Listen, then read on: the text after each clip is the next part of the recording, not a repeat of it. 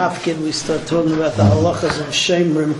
The first halacha in Perek Mafkid happens when you have a Shemer Chinam who is pater on Geneva Aveda, and he claims that it was stolen from him.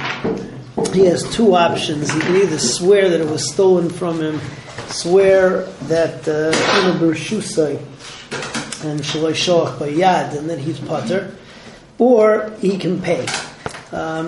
If he pays, then he loses his money, but there's an advantage that if the Ganav is found, then the Ganav has to pay Kefal or Dalet Vehei, then now after having paid, so he is kinda the Pikadon, and therefore he's kinda with the Pikadon the right to collect the Kefal and the Dalet Vehei. However, if he swears and he pated himself, then they find the Ganav, then the Ganav has to pay the Dalet Vehei or the Kefal to the original Bailam. So that's Mishnah Aleph. Hamafkid etzel chaverei behema ekelim, give my friend the behema or kelim to watch. Benignevu sha'avdu, and they're stolen or they're lost from him. Gneva v'aveda, that a shemer chinam is pater on. Shileim v'lei ratzli shava, if he decides to pay and he doesn't swear. Shari amru shemer chinam nishba v'yaitze, because we learn from Sukkim that a shemer chinam can pater himself with a shavua.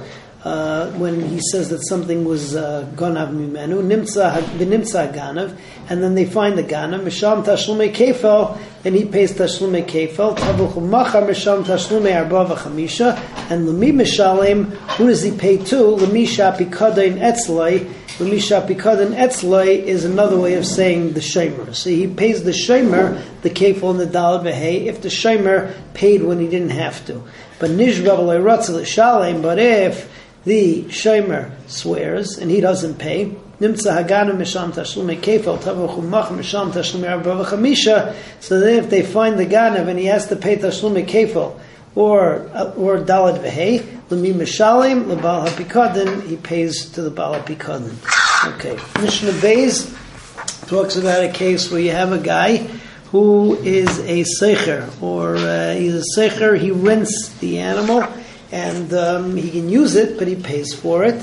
And a seicher's chiyuvim is he's chayiv on Geneva Aveda, he's pater on einsin. This seicher has rights, though, to lend it out. And he lends it out to shayel, to borrower. And the shayel is chayiv on everything, Geneva Aveda, and even einsin.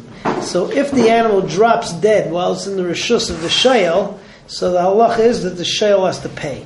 Machlekes between the Tanakama and Rabbi Yossi, who he has to pay to. The Tanakama says that he pays the shayel. Why? Because the shayel takes on the din of the mafkid, and therefore the seicher.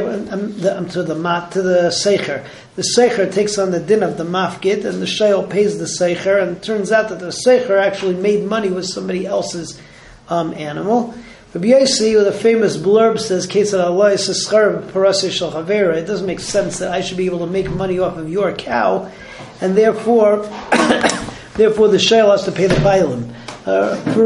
Actually, the machlekes between Rabbi Yossi and the Tanakama is not based on this svara of Ketzad Allah is a schar of paraseh shel chaverei. The argument has to do with who is the chayv created to. Is the shemer chayiv to the original bailam, or is the shemer chayiv to the one who was mafkid etzler? In which case it's the seicher, and then the seicher has kinyanim in the chayfetz, and he's going to be able to make money because of those kinyanim. Halacha is like Rabbi Yossi. So the Mishnah says, a seicher para mechaverei, somebody who rents a para from his friend, v'yishil la'acher, he lends it out to somebody else.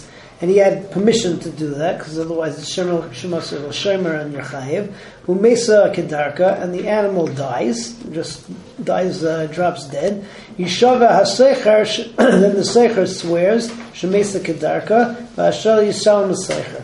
So the seicher, after he swears that he's pater from all of his obligations, says it was mesa kedarka, then the shayel pays the seicher. How can it be that the seicher is going to make money on somebody else's para? Rather, the shayel has to pay the bailim, because even though the shayel got it from the seicher, but he ultimately is nischayev to the bailim, and therefore he has to pay the value of the para to the bailim. Hashem, tomorrow we continue with Mishnah Gimel.